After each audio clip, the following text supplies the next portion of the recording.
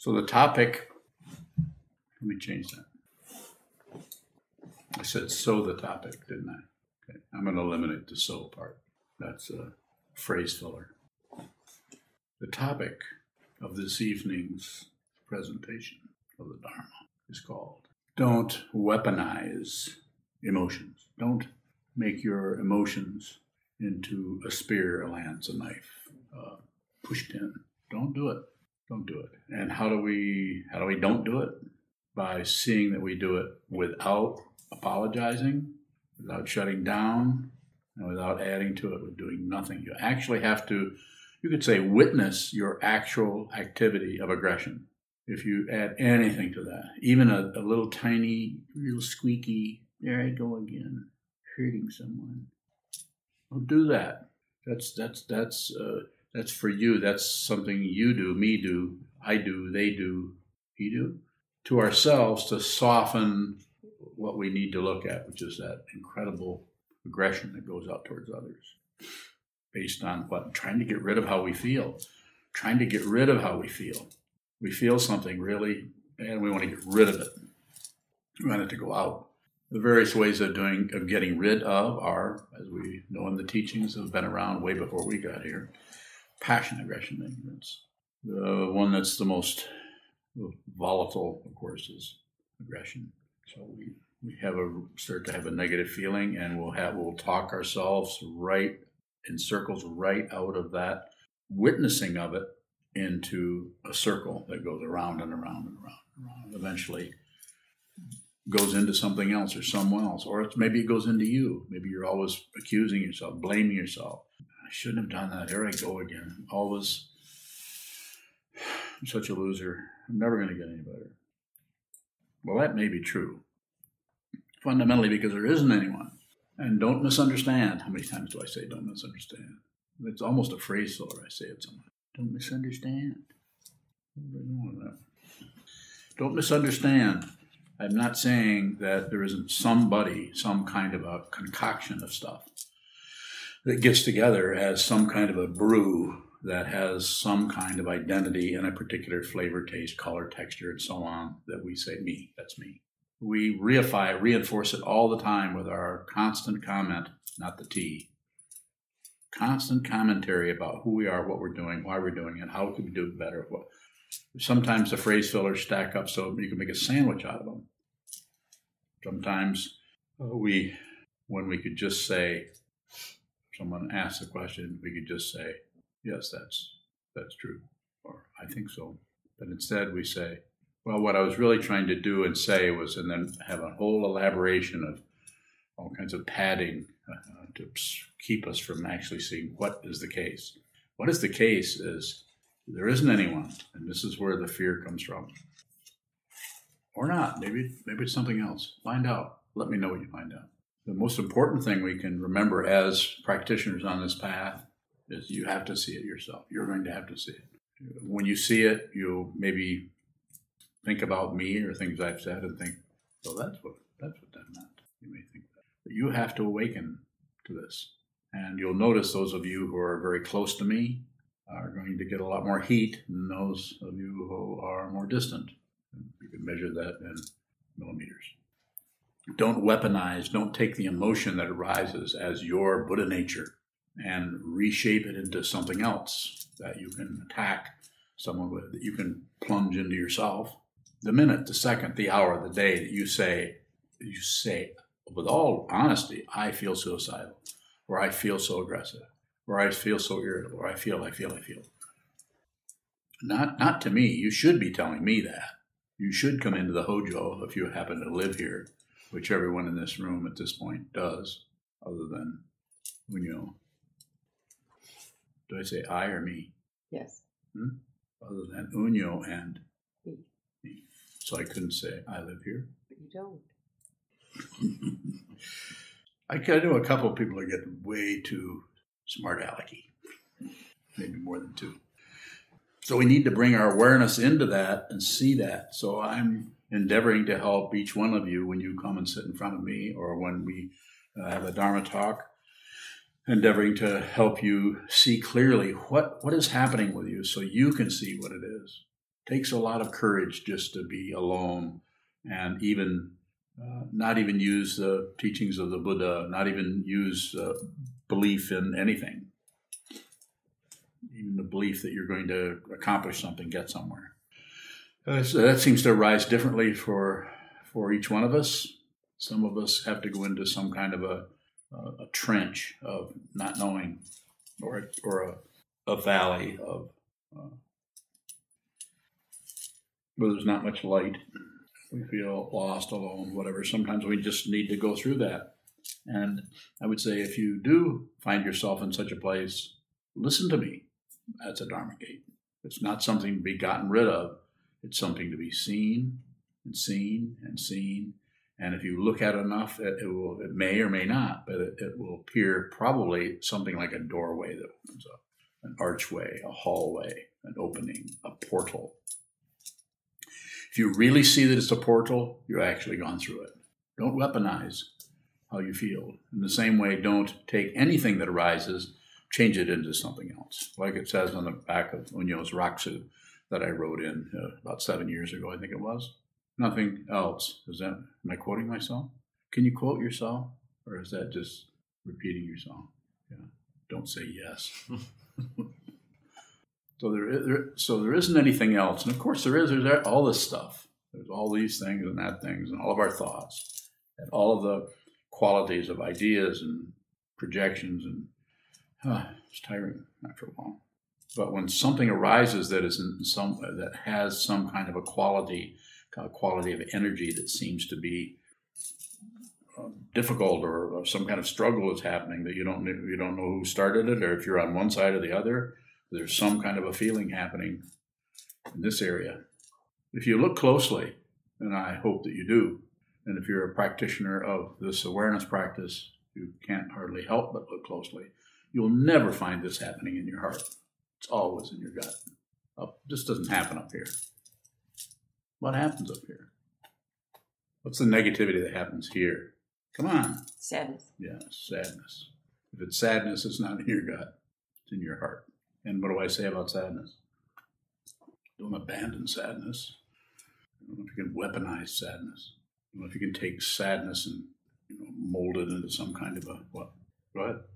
Well, it's just flashing on all the mostly men who have killed a lot of people, like in Las Vegas, or A lot of what? In Las Vegas, the different mass killings that have occurred with automatic weapons. Yeah. I don't know if we've ever known if there's a deep sadness that certainly going to be part of it, but it looks more like a gut feeling of, I want, my words, of course, not anybody else's. I want people to know how bad I feel. I want people to know how really, really mad, bad, pissed off I am. If I just murder a whole lot of people, I'll somehow have some kind of satisfaction out of that, even if I die. Although I don't, as the story goes, I don't think he planned on dying. Different kind of situation there. Questions are good. I can continue, but I'd love to have questions about what's coming up for you. Yoga. Why do you say not to apologize if you've weaponized an emotion you're engaged in that with someone? So what I'm addressing is quite often the apology is about trying to extract forgiveness rather than actually apologizing.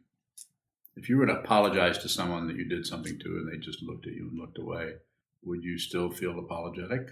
Probably not. You would think, well, I just apologized. What's wrong with them? Well, that's the last time I'm apologizing. Or maybe you wouldn't do that.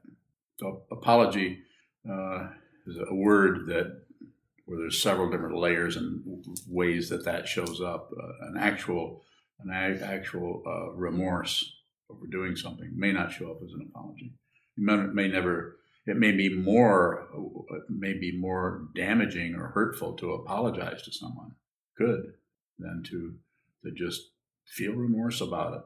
It's not about them so much as it's about you as being someone who's harmed someone. Questions are good around this if you want to go there. There's a lot of material there. Yes. When is it helpful to apologize? When you don't have to. When all of that's gone, when you have no motivation behind it, other than to, if you see that it's helpful to someone else, it's helpful to them. If it's about you, then shut up and say it. More? How would apologizing to somebody be helpful? It might possibly, not with a motivation, but it might help take their attention, their anger, irritation, and aggression about you away. Give them less of a target and help them to see more that that's really their feelings, not anything you've done. Cause and effect are very, very fishy because they're so obvious. This going through the air causes this. End of story. Cause, effect. Don't elaborate on that. If you do, you'll find it'll just be unending. So it's okay to see this and this, but don't make attributions. If that happens, there must be somebody there who's doing that. That's going too far. Any more? How can you bring awareness to the identity when there are elaborations? So just see the elaborations. We don't have to stop them. The elaborations are covering up the identity that is basically a charade. There is no identity. There's no solid. There are various, discontinuous identities happening, but they never get together, join hands, and make a self. Just like the five skandhas of form, feeling, perception, concept, consciousness, never really join up and say me. There's always a space between them. If you see them as they are, then they're just self-existing. They just have their own. Interesting thing about no separation is then we say what is the way things are really separated. An actuality of no separation, which is kind of like magic, only without a magician. Is that funny? Why aren't you laughing? Oh, you are. It's behind your mouth covering. Any other monks in the room? There's a monk. Further questions on this would be good if you have them, and I can continue to elaborate, but it would help to go deeper into it. Yes? Stephen from Canada asks, if I feel remorse, am I only trying to please a part of myself that is said to be an illusion? If you don't do anything with the remorse, you let it live. Let it live. And you don't reshape it. You do nothing with it, then the remorse is genuine. Do anything with it, and we're starting to... We like the remorse, but we want it our way. We want it to be... And we'll even make excuses that, well, I just need to do it the honest way. I just need to have the remorse that is totally accurate. Fishy? Yeah, fishy. My apologies to the Pisces in the room. There was an apology. Sokuzan. Do we need to de-weaponize our emotions when they become aggressive or weaponized? Yeah, so when I say don't do it, thank you. So when I say don't do it, I'm saying you can't really just do it as an active doing, but I have to title the talk something. So when I say don't do it, it's like all the other donuts. You have to see the way in which you do it very clearly so that you can see where that gets its particular energy or its particular dynamic or something about the way it seems to arise, the triggers that are around it, the fuel lines that run in out of from who knows where. You have to see that, and at some point, it is kind of just not weaponizing it anymore. It's not something you're seeing happening and you don't do that. I'm not going to do that. It's not that kind of thing. Although it might initially start that way, and then through the awareness practice, you can see that that's being aggressive with your emotions, trying to squeeze a result out of something based on a misunderstanding of the teachings. The understanding of the teachings. This is why it's been taught in so many different ways, that you're already looking at it. It's the great perfection. It's fundamentally perfect. Nobody can mess us up. We can destroy the world. We can blow everything up. We can have tremendous amount of passion, aggression, ignorance, suffering, hell realms, unending. We can have that. That I'm not saying that can't happen, but fundamentally perfect. And I'm not saying those things are perfect, that someone suffering is perfect. I'm saying the entire situation is, and if you awaken, then you actually participate in that profound. There's no words. There's not a word that isn't divisive in some way. But you actually are no longer separate from the very thing that everything is occurring in. Everything. This is all occurring in your mind, which is not your mind. It's not separate. It's a wisdom mind. Wisdom belongs to no one. If that's realized, then you continue to wander around like a lost puppy, baking cakes, raking yards, talking with people as if you're a human being. Remember how you felt when you were a little kid, just wondering if you were real or not? Pinch, pinch. Yeah, I guess I'm here. People are talking to me. That's proof, isn't it? That wasn't really a question. Remember when you were very young, how you had a basic kind of understanding of everything, but couldn't put anything into words? Called innocence. Is it necessary to acknowledge when we are being unpleasant or having a difficult time? Do we need to acknowledge that? To ourselves and to others. To others. You could.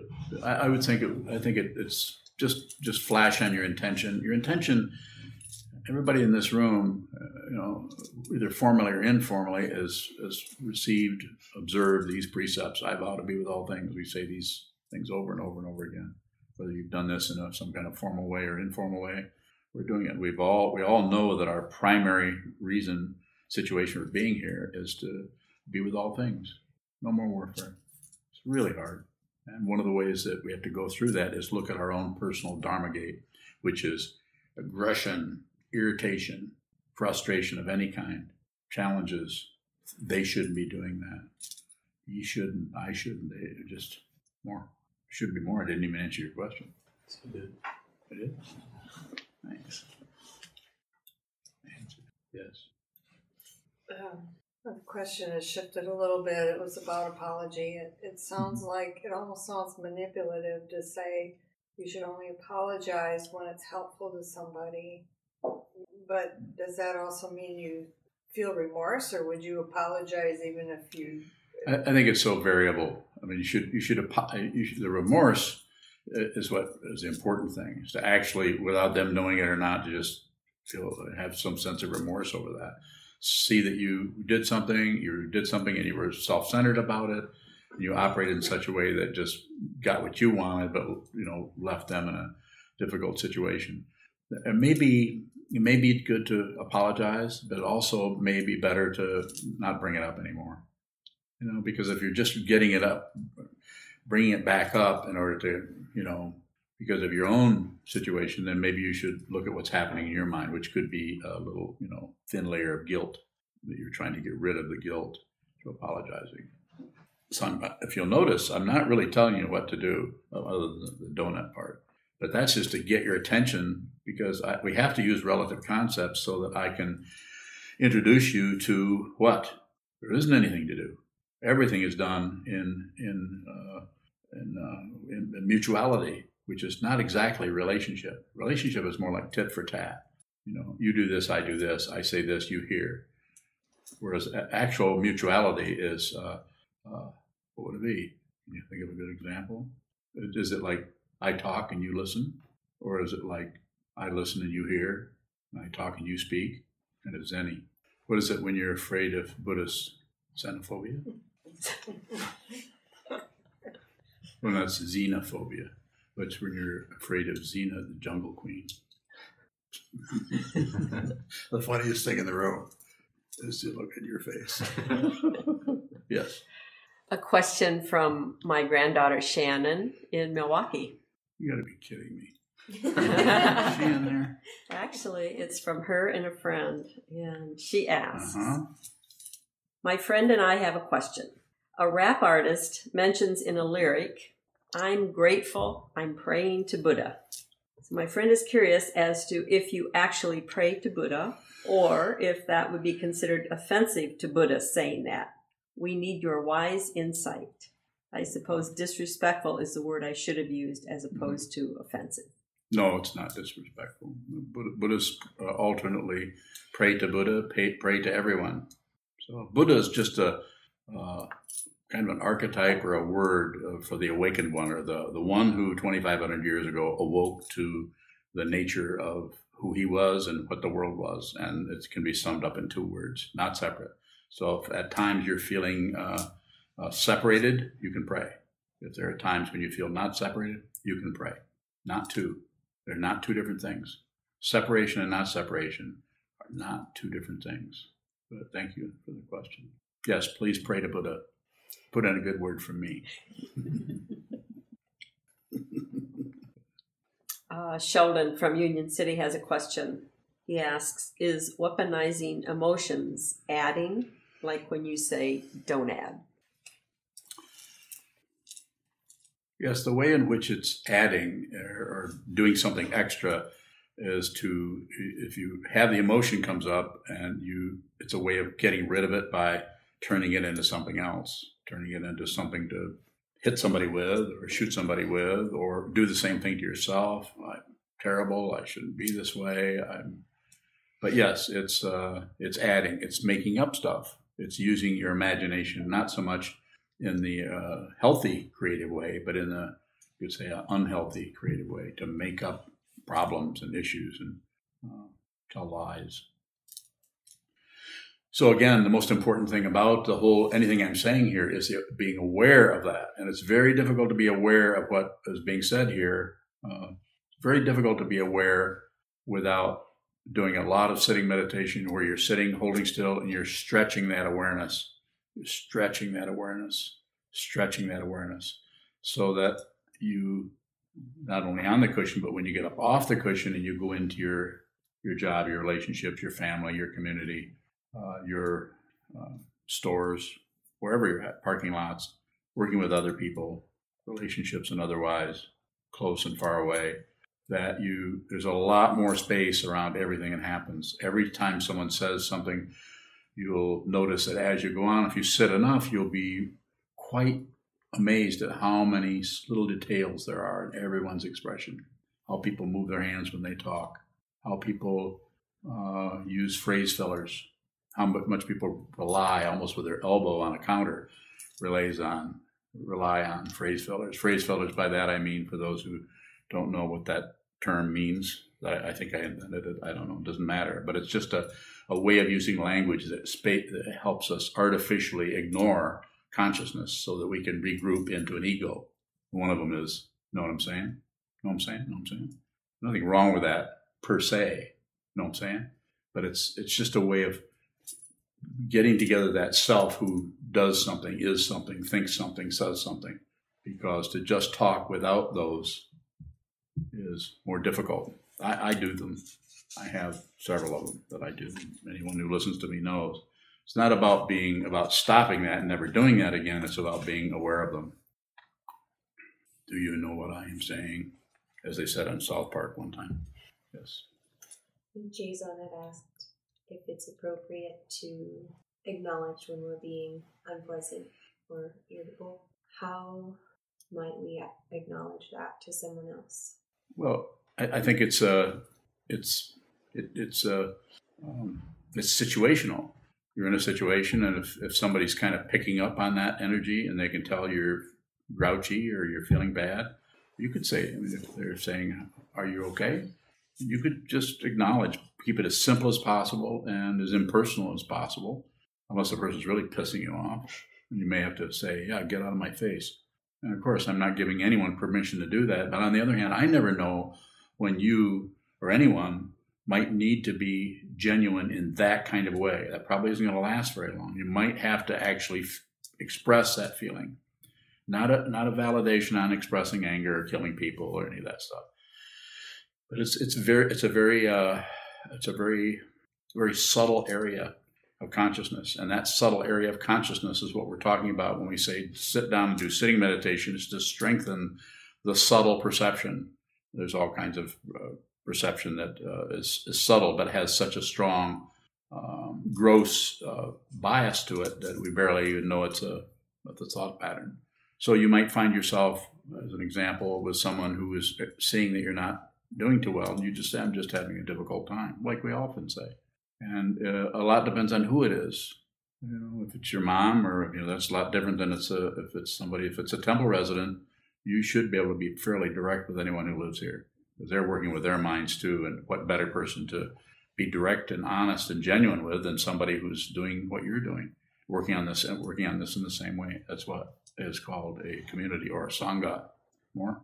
What's the difference between acknowledging that and making an excuse for it? Well, I think you've already said it. You probably couldn't ask that question if you didn't already see the difference between them. Isn't that true? Can you kind of see? Yeah. So it's a matter of just don't add to it. Don't try to be right. Don't try to win. Don't try to be right about who you are, how you're feeling, how you responded, and be able to respond in a really enlightened way or something. Just be genuine. Sometimes being genuine is painful because then you have to actually be, like being stuffed in a box that's smaller than you are. It's like you have to acknowledge who you are and what you're doing.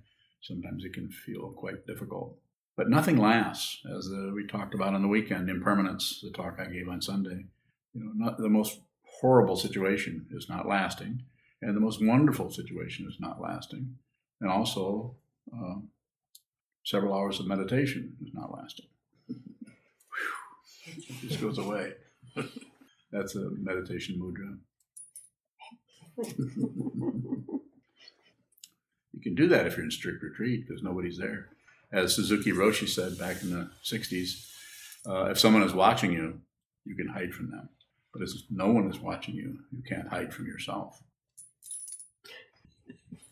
When will this session be over? Further questions, please. Yes. So just building on Junshi's question about acknowledging when maybe we're grouchy or whatever we want to call it. I know sometimes I get caught up in wanting not to say what's bothering me and concerned about taking care of the person who's asking the question by covering up what's the really question? Going on. So we could all be asking this question. So what is that desire to want to try to protect that other? Simply put, I think you just don't want someone to feel bad based on whatever is happening with you. And if you have some understanding of your whole emotional dynamic, you kind of realize that even though someone out there might have triggered something with you, they're not really causing it. It's your own feelings that are happening. So this is what we call responsibility. The ability to respond. You have the ability to respond to your own emotions in such a way that you realize they're your emotions. It's not about blame. Well, sometimes you say, I think you say, your emotions don't belong to you. So how can you be responsible for your emotions if they don't belong to me? The responsibility is responsible, not an identity. Feels like an identity. The way you know it's not an identity is if you go like this. It's like smoke. You can't grasp at something that is just manifesting. It just manifests. Or it seems like the belief, the solidity around emotions kind of has two parts to it. Yeah. There's a belief in the emotion itself, and then there's a belief that there's someone having that emotion. If we see through one of those, will we see through both? I think if we see through them both at the same time.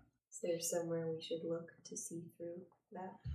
Start by looking at that wall 6.5 hours a day, or more if you feel so inclined. And simply put, you've heard me say this so many times, is when you if you hold really still, you're more able to see what's moving in the form of any kind of negativity or thought patterns. You're able to just observe them. But if you're moving at all, like I'm moving my hands, being kind of relaxed and so on, there's less, there's a lot, my way of talking about it, I don't know what's really happening because I'm don't know that much about physiology, but there's some kind of awareness that gets absorbed in the movement of the body that goes away from just the bare attention that we're able to have. We hold really still and just watch what's happening. If you hold really still for periods of time, you can see the way in which you add to your own confusion and your own self-deception in order to protect that self that is unreal. Ego is unreal. Doesn't need to be gotten rid of. We just need to see that it's unreal. The only way you know that it is unreal is once this has been realized, then you pretty much function like you've always functioned, except if you look and try to find somebody, there isn't anyone there. And if intense feelings or emotions come flooding through you, they can't find a self to lock down on, to assist in that belief in duality, that there's somebody who can win, somebody who can lose, somebody who can live, somebody who can die, somebody who's sad, somebody who's happy. Question from somebody who hasn't asked a question? Cody Bowling. Can Junshu's question be used on anything? If you look through the self or an emotion, does it matter what you see to be unreal? You say, does it matter? I'm not sure, but seems like there's some further elaboration on that. What? Cody Bowling, just on, does emphasis need to be placed on specifically the self and how we protect the self, or can you see through any object and it would be the same in the end? You're talking just in post-meditation, wandering around, living your life, or on the cushion, or both? Just looking. I think less is better. It's a little bit convoluted, so difficult to respond and actually feel like I'm covering the whole expression of the question. Can you boil it down to 3-minute egg? I'm testing everyone's level of humor here by watching to see if anyone thinks I'm funny. Cody Bowing, I'm just having trouble seeing the difference between the self or any other object of seeing the unreality of it. So. Okay, so that's the basic misunderstanding about identity. It's a mistaken identity. We think there's somebody just because there's a body here. We think there's somebody who is this body. We think there's somebody else who is the other body, or who is the wall, or who is the trees, or the birds, or the rivers, the road, or other people, our family, our pets. We separate that so that we can do what? So we can protect that, so that we can support that, feed that, or so that we can get rid of that. It's just a fundamental misunderstanding based on fear of who we are disappearing, and who you are can't disappear because you're not your body. You're somewhat your body, but not completely. So I would say the area where you're looking in that is bringing up that question, keep looking there. There's not a really helpful answer, I don't think, in that area. At least I'm not clear enough or perceptive enough or smart enough or whatever to think of one. Said a lot. You knew that. Further questions? Yogito. What is it that keeps the parts of our ego together in such a way that it seems like one thing? That's good. Passion, aggression, and ignorance. There's somebody who's passionate. So there's a form, body, feeling. It's more complicated than just this, and just feeling, and just perception, and then concept or thinking process, and then consciousness of the 6 sense fields and their objects, sound, smell, taste, touch, and so on. But then when in that whole matrix of the 6 sense fields, some fueled by the 7th consciousness or the ego mind, some kind of fear of something going wrong, or not getting something, or losing something, or something unexpected happening, that spreads through everything. It feels like there's one person, that's individual, that's having that. It just feels like that because it's almost the same kind of part of the matrix that says if you smell a flower, you're also looking at the same flower you're smelling. So, but in the Zen tradition, sometimes some of these fancy teachers in the past would say something like, would confound that whole thing and say, I eat beans and you bird. Thank you. You know what I'm saying? That I do something, but you have the result of it. It's to show that things are separated in a way that we generally are not wanting to look at the interpenetration of everything, that everything is completely dependently arisen, that this cannot be here without trees. This cannot be here with my hand holding it up. My hand cannot be here without my mother and father coming together and producing a child. They cannot be here down. This cannot be here with sun, light, oxygen, without someone to carve it in this shape. And that's just, but yet we're so, as ego minds, as self-centered minds, we want to go in and find out what works for just us. I mean, we have a feeling and we immediately want to find one reason for it. And we will go to that, and we will struggle with it. We will fight with it. When actually the causes and conditions that arises, any emotion that arises in you, is coming not only from here. It's coming from probably, don't even need to count, dozens of lifetimes came together to form the basis of those emotions. So your only recourse is, rather than go back in and trying to necessarily go through all those past lifetimes, which is also an option that could be done also. But the most important thing you can do to work with suffering is to realize who you are. Sit down, look at this until you realize it's not separate. Then everyone, anytime you see someone suffering anywhere, you resonate with it. You don't just feel what they feel. You're not separate from them. Separated, yes. Their body's there, your body's here. But the deep nature of consciousness is not separate. So passion, aggression, and ignorance are the energy. Is that the energy that fuels the ego? Hope and fear. Identity? Hope for this and fear of that. So hope is like passion, and fear is like aggression, or you could flip them around and say one causes it. I mean, you could just, they're very simple, basic situations. We're fearful of some things and hopeful of other things.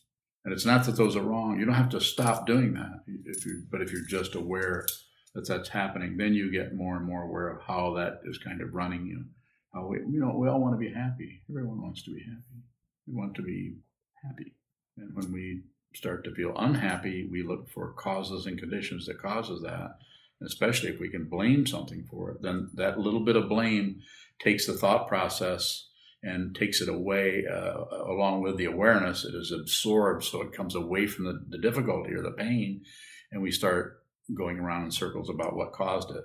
Blame, chewing our cud, so to speak. We all know what this is like. When you're upset with somebody, you just sit around and think about it. If they only knew. I'm never going to let them do that again. The next time they say that, I'm going to say this. How do I know about this? I just spent 3/4 of a century doing it.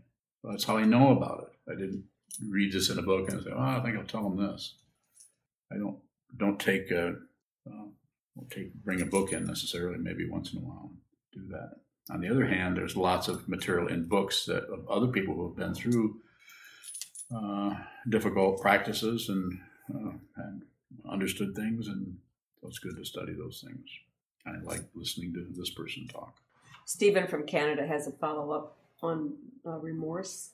He asks, can you add to the shape of the remorse from your own personal conditioning without compromising the integrity of its purity? No, don't do anything with it.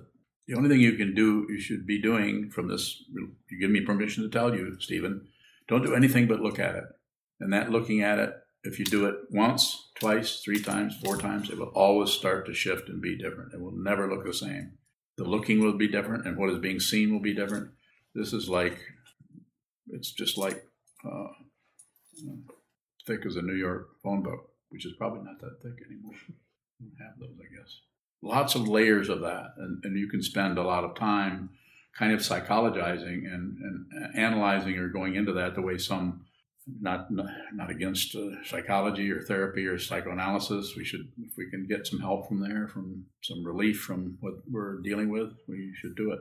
But this path is about awareness, about training the awareness so it is so strong that it begins to sink down into whatever's in front of it and see what it is fundamentally. Questions? How is communication between 2 people confusing? What? How is communication between 2 people confusing? It's just misunderstanding, misplacing what's happening. Someone says something, and we misunderstand. We think they said such and such, and they actually intended something else. Usually it's something as simple as that.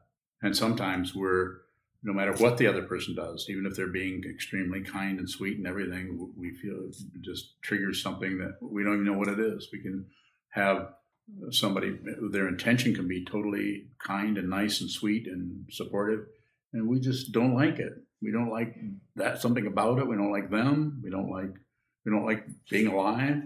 We just feel like shit. We don't like it. Can I say shit on YouTube? Yeah.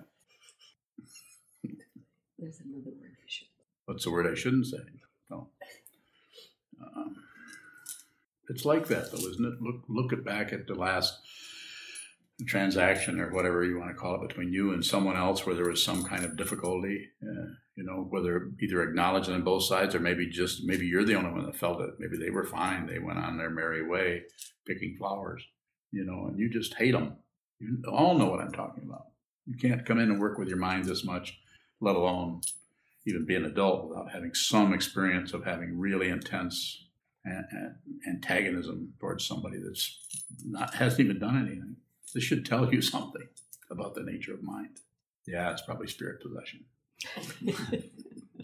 But we can deal with that too. I notice the person that has had no facial expression change the whole time has been Sokuzan. I think he's actually a carving. You in a bad mood? You know you better smile. Yes. Stephen has one last comment. Well, I hope so. Geez, Stephen. He says, I guess asking you if I could add was a foolish question. Ha ha. No, that wasn't a foolish question. It's a good question. Go ahead. You can always add. When I say don't add, I'm just saying, the reason I say that is I can't stop adding, so I probably don't expect you to stop adding, but I know that if you look at the adding part, which you will do if you try to stop it, you notice that you can't. And then you find out why you can't. There isn't anyone there to stop anything. If you were a solid being, you could actually stop and start things based on relative truth, because there would be no absolute truth. But since the relative truth rests on the absolute, then there's only one way, as using Sakyam Mipam Rinpoche's title of his book, How to Rule Your World, I would say. What would I say? I haven't even read that book. Have I read that? The way you rule your world is not separate yourself from it. And then everything that happens is a royal command. And if you don't understand, you should ask questions. A royal command from what? Pardon me? Where does the royal command? Comes from itself. There isn't any other. So, but the expression would be royal command, but the situation is not separate. So it's called the Great Perfection, fundamentally pure, threefold purity. No command, no commander, nothing commanded. That's royal, sovereign. And you're all here to teach me about it. Thank you so much. At the end, I was afraid you were going to ask me what I meant. What did you mean? We'll stand and dedicate the merit in the back of our red chant books. I'd like to remind everybody that we do have donation boxes in the hallway.